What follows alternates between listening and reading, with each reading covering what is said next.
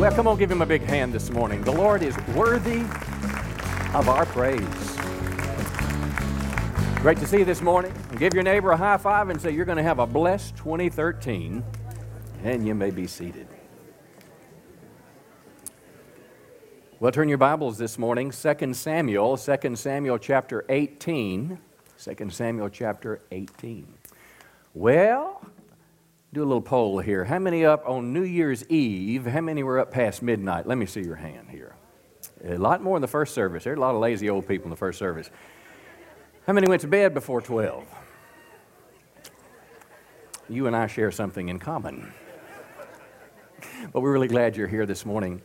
You know, as you start the new year, let me just commend you for making church attendance a part of your spiritual life. You know, the Bible tells us in Hebrews that we're not to forsake the assembling of ourselves together, and all the more as the Lord's coming is before us. It's a part of our Christian life. It's not all of it, but it's a vital part where we come together with other believers, where we worship corporately and hear the word of the Lord. One of the other parts of our Christian life that I promise you has great spiritual potential and growth is reading your Bible on a daily, regular basis. And I want to make sure we publish a Bible guide every couple months. And if you didn't get one of these, let me make sure you get one of these in your hand. It's an Old and New Testament every day. I read it myself. This is my Bible reading plan. If you'd like one, just lift your hand real quickly. The ushers will give you many as you need for you, your family, and we'll make sure you get that.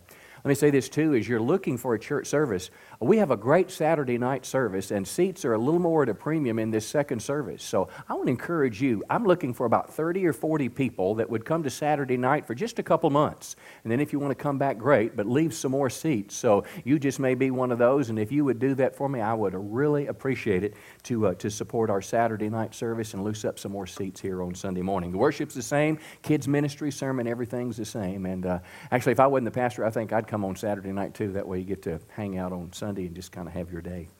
1 Samuel chapter 18 is where we're going. My New Year's was very different this year. My New Year's Eve, typically we try to do something a little bit fun, though we're with our kids or something that's kind of a memory of the new year. But this New Year's Eve, my wife and I were preparing to go to Baylor Hospital in Dallas because she was diagnosed with breast cancer in early December. So it's a very difficult time for us, obviously, if you can imagine, if you have gone through something like this or if you have observed it. But she had her surgery Wednesday morning, and I'm happy to tell you the doctor said it went well. They didn't find any surprises, so we're thrilled with that. And she's home. She's doing well. She actually walked around the yard 3 times yesterday, and I said, honey, why don't you pick up some leaves while you're out there? And her smile, the doctor said she could pick up 5 pounds, okay? And those leaves...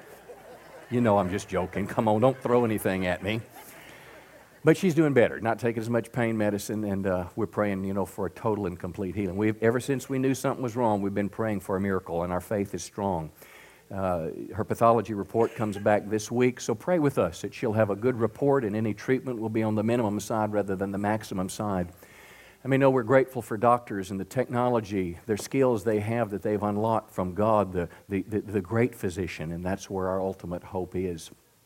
In the coming weeks, actually, and months, I'll be sharing things that are very personal to us. How many know when you go through a crisis, it makes portions of the Bible and your spiritual understanding broader and deeper, and we'll share some things about that. We'll talk about sickness and healing and spiritual attack and why bad things happen to good people. I mean, when we have these things happen, our faith is challenged. But how many know we can be shaken but still be strong? I'm going to try to help you with that. And in particular, this morning, I want to head in a direction that I know will help you. I want to share with you this morning how we are finding, in the midst of fear, worry, confusion that knocks at the door, how we're finding the peace of God and how we're finding guidance for the decisions that need to be made. Now, how many know that's huge? You may not be in a crisis today, but you could well be in this year. How many know you need the peace of God? It's a perfect time of the year as you stand on the precipice of a new year to make sure that you're finding the guidance of God as you go into your new year. So let me help you this morning. 2 Samuel chapter 18. It's a portion of Scripture I was reading in my Bible guide reading on December 17th. And as I read that, God was speaking to me. In this particular passage, it's about King David, historically in the Old Testament. David has a son Absalom. He'd risen in rebellion against him. The kingdom was falling apart, and lo and behold, Absalom is defeated, and after his defeat, he now comes back. They're sending two runners. They didn't have iPhones to give you a call, so two men are running back with word after the battle. And here's what I read that morning, verse 28. Ahimaaz cried out to the king, "All is well." Can you say all is well? Now, I'm just reading along about the story of David, but all of a sudden, these words leapt off the page. Now, mind you now, confusion is everywhere. We're not certain what's going to go on. And it was as if there was a voice that was speaking to me, all is well. Now, that doesn't mean there's not a problem, but in the midst of the problem, all is well. Well, eagerly, of course, I underlined, I highlighted. The New Living Translation said, everything is all right. And he said, "Blessed be the Lord your God, who's delivered up the men who raised their hand against my lord the king." Verse 31, "Behold, the Cushite came and said, 'Good news for my lord the king, for the Lord has delivered you this day from the hand of all who rose against you.'" And again, good news leapt off the page. Now, I want to tell you, friends, in the middle of the storm, when you feel like God is speaking to you, all is well, good news. How many know it gives you a weapon to fight against the battle that's going on in your mind? And when the written word becomes a living word, when the Logos becomes a Rhema, how many know you know when God is speaking to you and His voice gives you, come on, the peace and the certainty that you're looking for? Well, that happened to us. It was a special moment. I read my Bible every day. I read for historical facts. I read for continuity. I read for theology, for understanding. I read for application. But there's those special times when portions of the Bible just seem to leap off the page. And I'm telling you, that was a moment God spoke to us. And that is what I'm going to be sharing with you in the coming days about God still speaks. Because God not only speaks to us when we're in a crisis, but God wants us to give us direction at key points in our lives. And this year, you're going to find yourself making many decisions. Some you may be aware of now, some may catch you by surprise. You may get married this year. You may start a company, a business. You may change locations. You may make some major change in your life. Maybe make an investment. There may be a ministry opportunity God's calling you to do. Opportunities before you. And how many know what we need is the voice of the Lord? What we need to know is the will of God. We need to know the mind of God. We need to know what God's will is for us in that particular situation. And in this series called God Still Speaks, that's exactly what I want to do. I want to share with you what the Bible has to say about the ways that God communicates to His people. You will find that God, throughout the pages of Scripture, is a communicating God. It's not a weird thing, it's not a mystical thing, but in the pages of Scripture we'll see, beginning with Adam and Eve in the Garden of Eden when they talked with God, throughout the pages to the end of the book of Revelation where it says God's going to be with them and be their God. God is a communicator. And I want to help you understand this. So when you face things in life, when opportunities are before you, that you'll be able to face them with the mind of God. So let's look into this together this morning. I want to look this morning at two passages, an Old Testament passage and a New Testament. The Old Testament will be about the prophet Elijah, and the New Testament, a word that if you have any doubt whatsoever, the Holy Spirit speaking in the book of Acts about God speaking to all of His people in the last days in which He lives. So give me an open mind this morning, and let's look 1 Kings chapter 19, verse 9. Many of us were raised in traditions, such as I was, is that we believe that God spoke, but He doesn't speak. Let me say it again. We believe God spoke in the past and on the pages of Scripture, but it's almost as if when the Scripture came together, the supernatural stopped, the relationship with God, the communion stopped. Can I tell you it's not true? That God is a communicating God. And I want you to look on the pages of Scripture with me as we begin to explore this. 1 Kings chapter 19, the man we're looking at is Elijah, a great Christian man, had seen God do some incredible things. Now, if we could contextualize his life, the last couple months of Elijah's life have been nothing short of incredible. He's found himself in a time where the nation was in great, great trouble. They were Baal worshipers. They turned their backs on God. And how many know there is in America today a sense that America is in great, great trouble? I don't know if our congressmen and presidents' negotiation over our future economic issues brought you any comfort, but it did nothing but make me sad, angry. You understand what I'm talking about? It's just like we just kicked the can down the road and we're spending, listen, do you realize that we are spending about $166 million every hour that's borrowed or made up money? 46 cents of every dollar that our federal government spends is money we don't have. And it's like our nation is leading us like everything is great. It's not great in America today.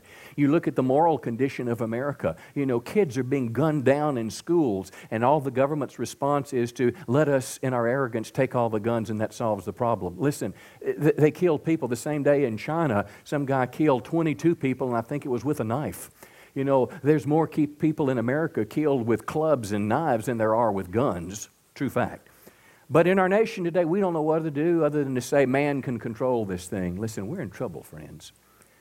Morality is being redefined in America today. The push towards same-sex marriage, that it doesn't matter if a man and a woman come together as marriage, or if they raise their children, or two men or two women, or three men or three women, it doesn't matter. We can do what we want to do. Let me tell you, friend, America is in trouble. America has turned her back on the God of the Bible. And if there's ever a day that Christians need to stand up in a loving but yet a truthful way and stand up for morality and what's right and wrong, this is the day and this is the hour. And I'm telling you, as you go into a new year, God has a script that He wants you to fulfill this year. It's as if you're going to be in a play. You're going to be an actor on the big screen of eternity, and God wants you to act out the script. But you're not going to know what to do unless you know what He wants you to do. And that's kind of the gist of this series. But Elijah found himself in a difficult time. Well, anyway, he's on Mount Carmel now. Push come to shove, he's by himself. There's 850 or so prophets, pagan prophets that are there. And you know the story where God fire answered his prayer from heaven, consumes the sacrifice. He gets rid of those pagan prophets. And I mean, it's glorious. And the nation has been in a famine. There's been a drought for 3 years. It hadn't rained. And now this guy prays and it rains. I mean, that's a pretty powerful thing. After this huge spiritual mountaintop, Jezebel, she's Ahab's wife, she said, look, buddy, I'm going to kill you because you killed my friends. And all of a sudden, fear invaded his life. All of a sudden, he got scared. He ran away. He got depressed. He wanted to die. So here's a guy that was doing great things for God. Something had happened, and now he's on the sidelines. God kind of goes to him. He picks him up. He nudges him. He takes a little trip, and he finds himself on the top of Mount Horeb or Mount Sinai, the same place where Moses got the 10 Commandments. And that's where we pick up the story. 1 Kings 19, verse 9. Elijah went into a cave, and he spent the night. Now, he didn't have a surplus of hotels like we do in Texarkana now. It was just him in a dark place. There were probably some critters in there. But I suggest to you that this cave is also a metaphor of a dark place. It's a place where we go, we're alone, there's no one else there. It's a place where we go and we don't know what we're supposed to do. We hide, we retreat. And that's where Elijah finds himself. But I want you to look at verse 11. You're going to see this simple phrase where it says, the Lord said. Can you say that with me? The Lord said. God will speak in these few verses 4 different times. The Bible doesn't tell us how God spoke. We don't know if it was an audible voice. Now, I've never heard an audible voice. I've heard some people say they have, but I have not. I don't know if it was an audible voice, or perhaps it was, as the New Testament will talk about, that still small voice, that inner witness of the Holy Spirit. But somehow God was communicating with Elijah. God found him in the cave. And God said, I want you to go out, stand on the mountain in the presence of the Lord. Now, how many of you can just get in the presence of the Lord, peace comes? If you get in the presence of the Lord, answers will come. That's what's so important, to set yourself apart to be with God. And then as he was there, the Lord's about to pass by, and then a great and powerful wind tore the mountains apart. Now, I can't imagine this scene. How many know the only thing that survives in a tornado is rocks? I mean, they don't tend to move. Big rocks don't move very much. But somehow this wind was shattering this mountain. This is incredible. Here this guy is standing in the cave. Then an earthquake comes. Well, the Lord is not in this wind. After the wind was an earthquake, the Lord was not in the earthquake. In other words, the wind or the earthquake was not the means whereby God was communicating. Mind you, it's a picture of Mount Sinai, the same place where Moses saw the thunder and the lightning and the shaking.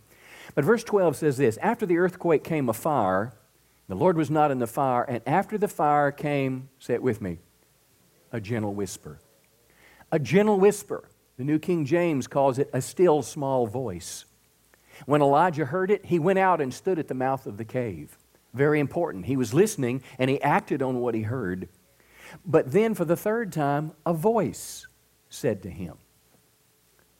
Now, this is not spooky. It's not weird. Can I suggest to you, this is normal. You see, the Holy Spirit lives inside every Christian. And somehow God knows what to do. And God is with us. And we want to get connected to Him so we can have this kind of relationship. And the Lord said, "What are you doing, Elijah?" And he replied, kind of in a pity party, "The Israelites have rejected your covenant. I'm the only one left, and now they're trying to kill me too." I mean, that sounds like the perspective of a caveman.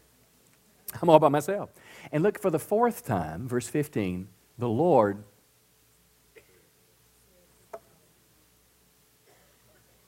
God is speaking to him.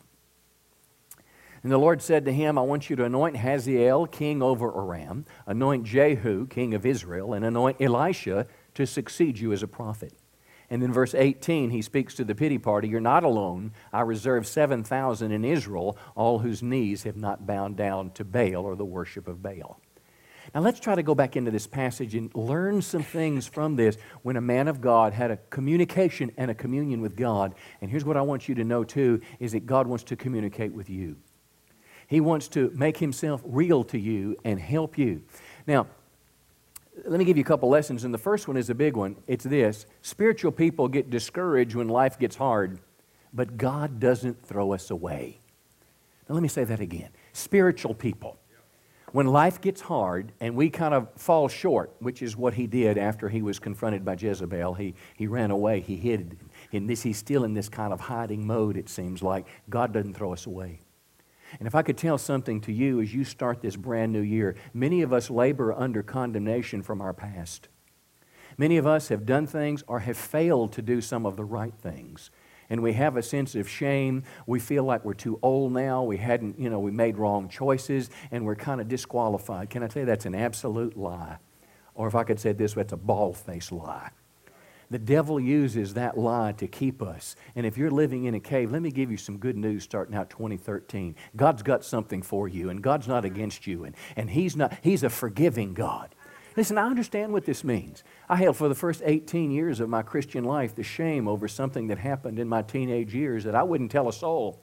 Because how could a preacher have been involved in something like that? How could God use someone that's been involved? And this lie, come on, seemed more real than the truth of the forgiving God that can put people back in a good place.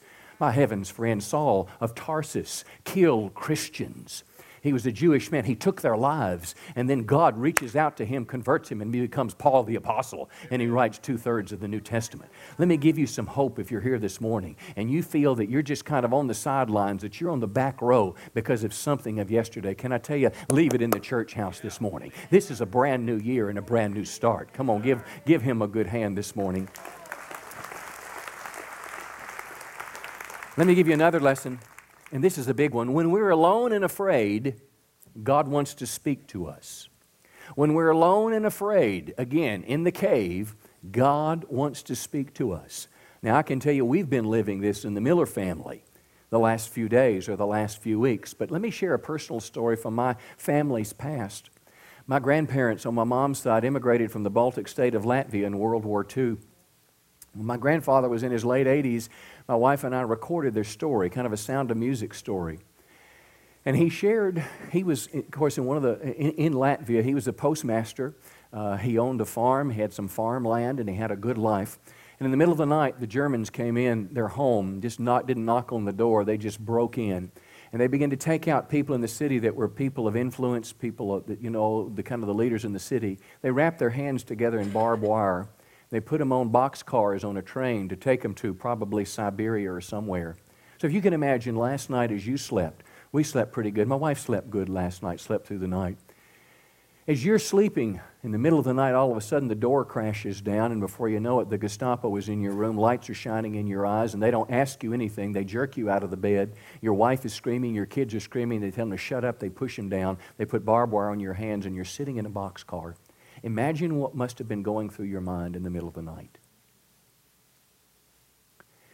And then he said something that surprised me. Now, they were Lutherans by their background, but I never knew my grandfather to be particularly religious, still spoke in broken English. I never heard this, but he said in the middle of the night, he said this: "Jesus appeared to me and said, 'Fear not.'" And he said it just matter-of-factly. And I thought, what? He said, "Jesus told me, 'Fear not.'" That was all he said. It was like a vision. Jesus said, fear not. He said the next morning the train is still moving. The train stops.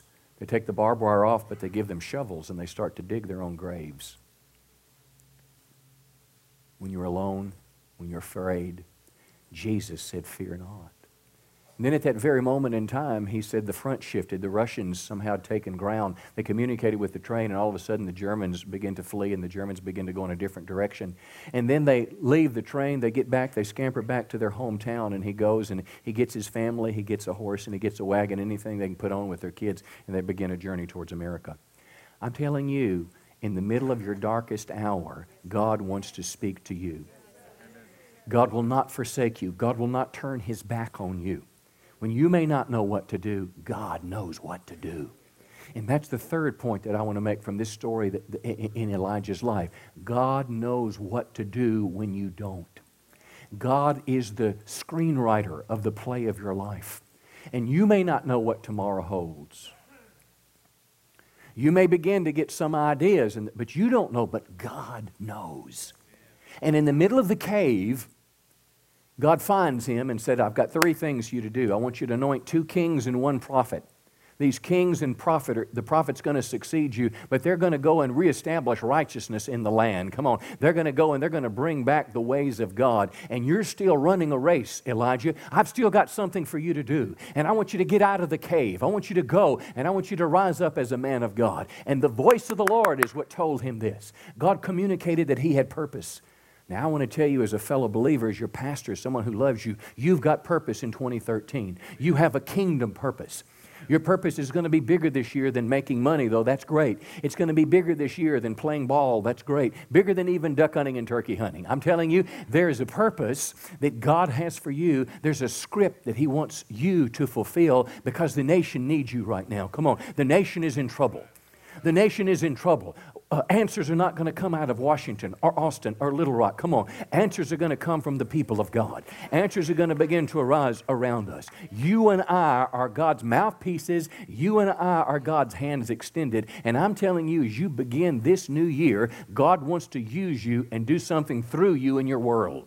I don't care if it's in your school where you go, in your workplace, in your community, in the Walmart with a stranger, some larger platform. God wants to do something through you. And I'm telling you, it's the voice of the Lord that will show you what that is. See, knowing what I'm saying is good, but knowing how to actualize it depends on you being able to hear God. That's why these 21 days of prayer and fasting are so vitally important, because they will set the tone for the rest of your year. Let me give you one more thing. A lesson from the cave, and it's simply this. You've got to have faith that God will speak, and you've got to be willing to listen. What if Elijah wasn't listening? What if he didn't care? He'd probably have died in the cave. You understand what I'm talking about? He would have not come out of the cave.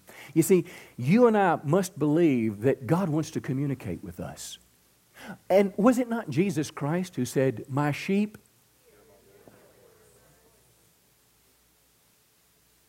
My sheep, Christians, hear my voice. And didn't he say in the book of Revelation, when he wrote the letters to the 7 churches, what did he say? He who has ears, let him hear what the Spirit is saying to the church. And I'm telling you, you don't have to, you're not, listen, the days ahead for you and I as the people of God, as the church, it's going to be the greatest days we've ever lived in. And let me tell you why. Because God's brightness and glory shines brighter in a dark world. See, this is going to be our finest hour as the world's best efforts fall apart. Come on, you and I, have peace and safety in the middle of the storm. Now, you may go through a valley like the Millers are going through right now, but come on, God is still with you. And when the world goes through the valley, they stay in the valley, but you and I come out on the other side looking good. So I'm telling you, you're going into this new year, the voice of the Lord will guide you. And what I'm saying this morning is not mystical, spooky, or weird. And I adjure you, listen friends, if you've had a bad experience in the past trying to hear the Lord, or somebody has, kind of led you in the wrong direction, don't throw the baby out with the bathwater. We desperately need to have God lead us and guide us in the journeys of life. I'm telling you, Now listen, in this series, we're going to talk about how God speaks to us. And first and foremost, I'm telling you, God speaks through His written Word. First and foremost, God is speaking through the Scripture, the authoritative, inspired Word of God. For example, when it comes to how I'm supposed to treat my wife, I don't have to ask you to pray for me. I don't have to seek the Lord for a word. Ephesians already has told me, husbands, love your wife as Christ loved the church. So at 3 in the morning, if she's having a hard time, come on, you become the nurse. Which, by the way, I'm becoming a pretty good nurse. I invented something in Dallas. Anyway, just kind of a bantering back and forth. But I'm telling you what, I'm having to do some things that I don't want to do. This is not my first choice. Or my second. Or my third. It's not even on my list where I'm walking right now. But I don't have to wonder about what I'm supposed to do. Come on. The Bible's already given me guidance. But now let me say this. There's not a Bible verse that said go to Baylor. You need the Holy Spirit to guide you in life. Now, the Holy Spirit speaks to us directly in several ways. For example, God can give you a vision like He did my grandfather. I'll talk about that. God can give you a spiritual dream, or that still small voice, or the peace of God can be God's guidance in your life. See, God can also speak through Spirit-filled people. There can come a prophecy, a word of knowledge, a word of wisdom, godly counsel. We hear the voice of the Lord speaking to us. So that's kind of where we're going in this series, broadly across the pages of Scripture, ways that God communicates. We'll talk about how to discern the true from the false, the right from the wrong, because how many know not everything said in the name of God is God? See, so we'll talk about that, a lot of different things, but that's the journey we'll take, and I hope you'll join me in the next few weeks. Let's look at another passage, Acts chapter 2. I want to look in the New Testament, because if you're sitting there thinking, well, yeah, preacher, that's Old Testament. Well, it is, absolutely. Thank God for the Old Testament. When we talk about the Scripture in Timothy that says all Scripture is inspired by God, what do you think they were talking about? The Old Testament. The New Testament was not even penned at the date. Well, anyway, Acts chapter 2, verse 17. Second point is that God promised that the Holy Spirit would speak to us in the last days. That the Holy Spirit would communicate with us. Now, day of Pentecost, Peter is talking, Acts 2:17, in the last days. Now, this phrase, last days, was a term used in the Old Testament somewhat, but it's particularly dominant in the New Testament. And the last days seem to have begun on the day of Pentecost, where the church age began. And how many know if they were in the last days in the New Testament, we're in the latter part of the last days? We've moved forward substantially in these last days. Well, here's what God says. God says, I'm going to pour out my Spirit, the source of communication, on all people. Now listen, your sons and daughters will prophesy. Your young men will see visions, and old men will dream dreams. Now, I'm between old and young, so I'm a dreaming visionary, okay? I don't know where you are, but dreams and visions. Even on my servants, men and women, I'm going to what? Pour out my Spirit in those days, and they'll prophesy. So what does that mean? God is going to communicate in the last days. God wants to communicate. Now, this word prophecy is not just predictive. And when it is predictive, it'll be way better than the Mayan calendar predictions. How many understand what I'm talking about? That's the difference between true and the false. Something true from God happens, and something from the Mayans doesn't happen. Okay, there you go right there. But anyway, the Bible tells us, they'll put the Scripture on the screen, what prophecy is. 1 Corinthians 14, New Testament gift of prophecy is where God anoints a person, those who prophesy, speak to people to give them strength, say it with me, strength, encouragement, and comfort. Say it again. Strength, encouragement, and comfort. I cannot tell you, and that prophecy doesn't just have to come from the microphone. Prophecy can come on Facebook. I can't tell you how many people have been communicating to us, and it was just like they're the voice of God.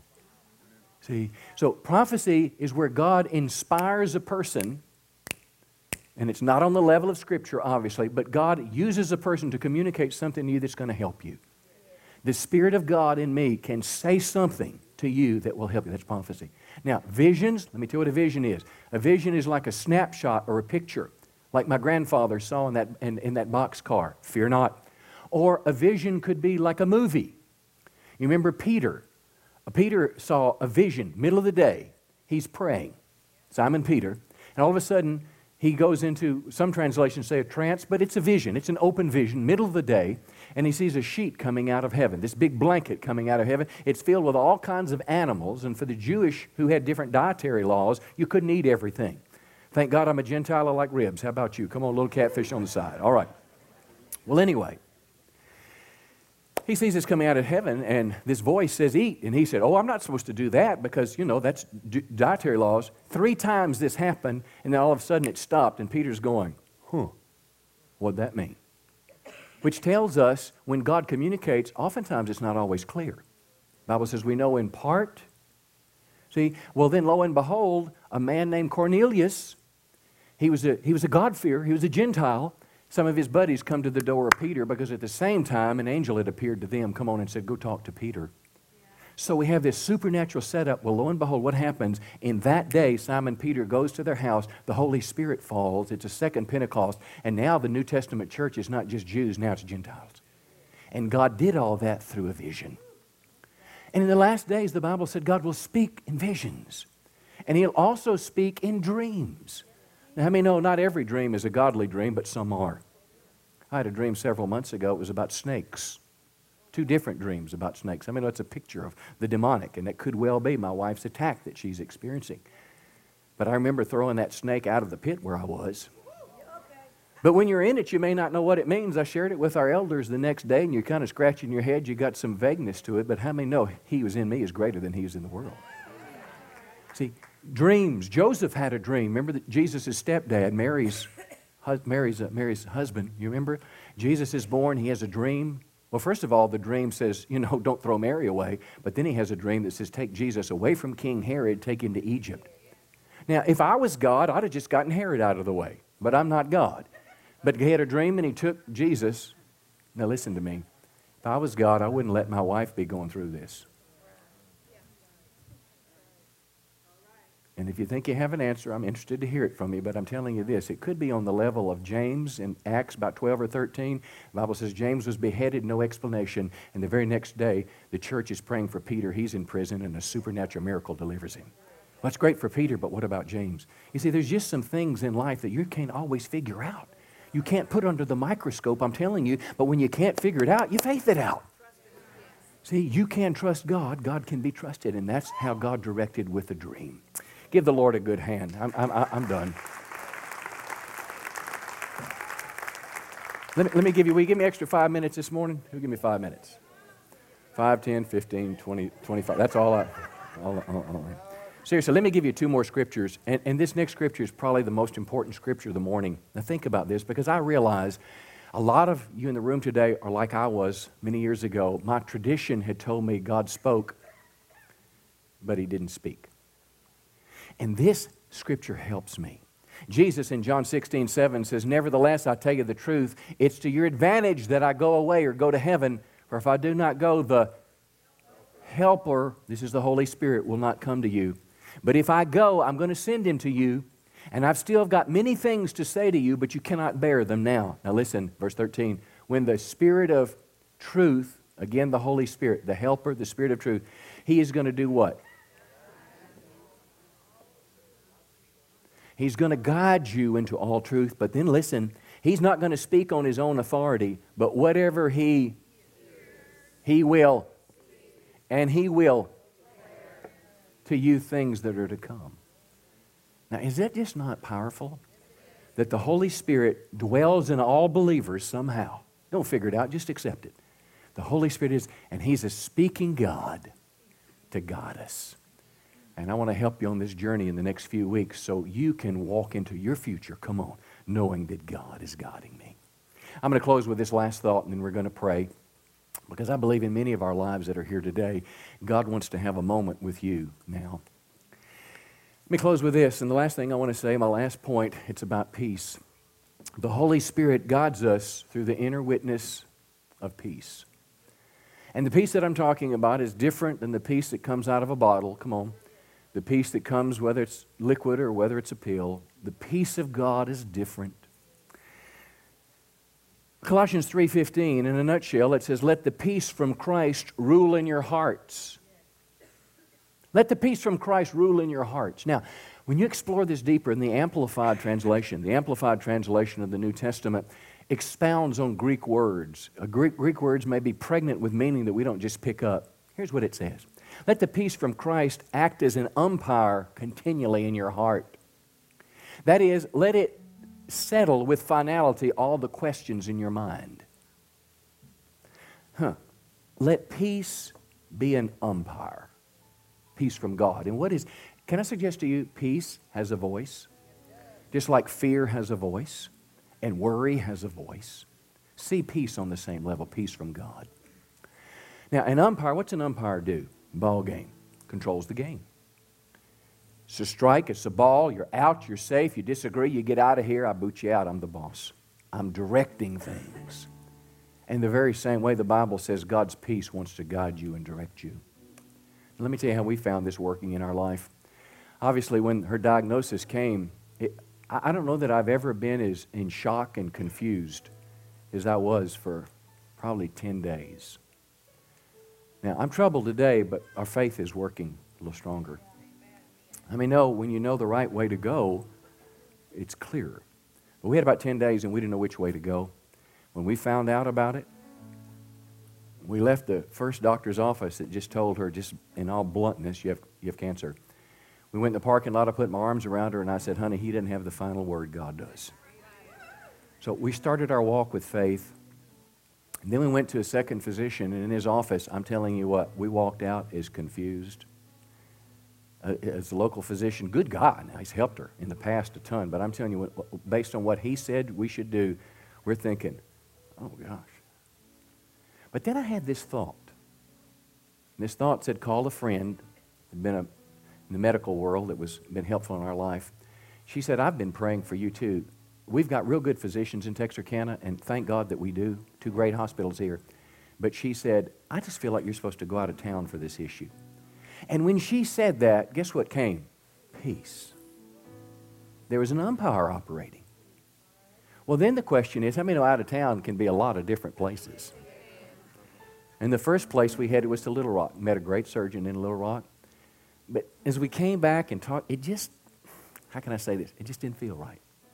And I'm not talking about gut feelings, but just out of town was right, but that just wasn't right. And the more we explored, we were kind of like a hybrid option, some treatment here and something in Little Rock, and it just, well, anyway, another friend met with us in the medical field. I mean, we were just hearing everything, and we were confused. He met with us after church one night. It was 8:30, 9 o'clock. We just met in town somewhere, sat in the car, and got to talking about what was going on. Then all of a sudden, we just began talking about Baylor and the option to go to Baylor. And guess what filled the car again? Peace. Next morning, he was able to make an appointment for her. And we spent 2 days at Baylor. And I'm telling you, it was surreal. You're going to talking to cancer doctors, to this person, blah, blah, blah, blah, blah. But in all that stuff, there was this sense of peace. It just felt like somebody had just picked us up and was walking with us.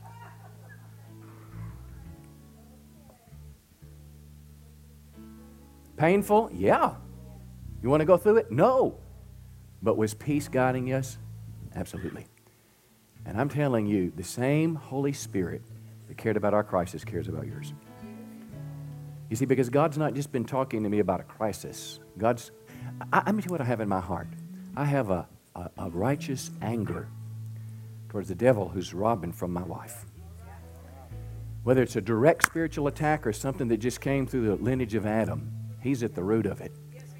And here's what I say out loud when nobody's around. You hurt me, I'm going to hurt you. You put your hand on my wife, I'm going to put my hand on your kingdom. And I have a righteous indignation. I'm going to do everything I can in the days ahead to reach as many people for Christ as we can. To take His gospel as far as we can, for as many as we can. To put more money in missions, more money in outreach, more money in reaching people. Come on.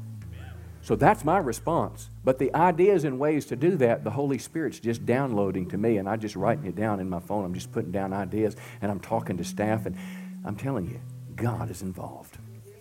And that's what we're going to do in the next few weeks, Lord willing, is we're going to talk about God's involvement in your life, God directing you through what we go through in life. Praise the Lord. Give him a good hand. He's worthy of our praise. Now let's have a God moment before we go. The Bible says those that seek him will find him. And draw near to God, he draws near to you. I want to ask you to make a commitment this morning. I want to ask you to make a commitment that in the month of January, you're going to set yourself apart to God in a special way. That you're going to carve out some times, and you'll have some time to pray about this and think about what's going to work, but you may find that you're turning the radio off or music off in your car and you're being quiet with God. You may want to start coming to the church on lunch hours sometimes and fasting and just praying, asking God, say, Lord, what do you want me to do in 2013?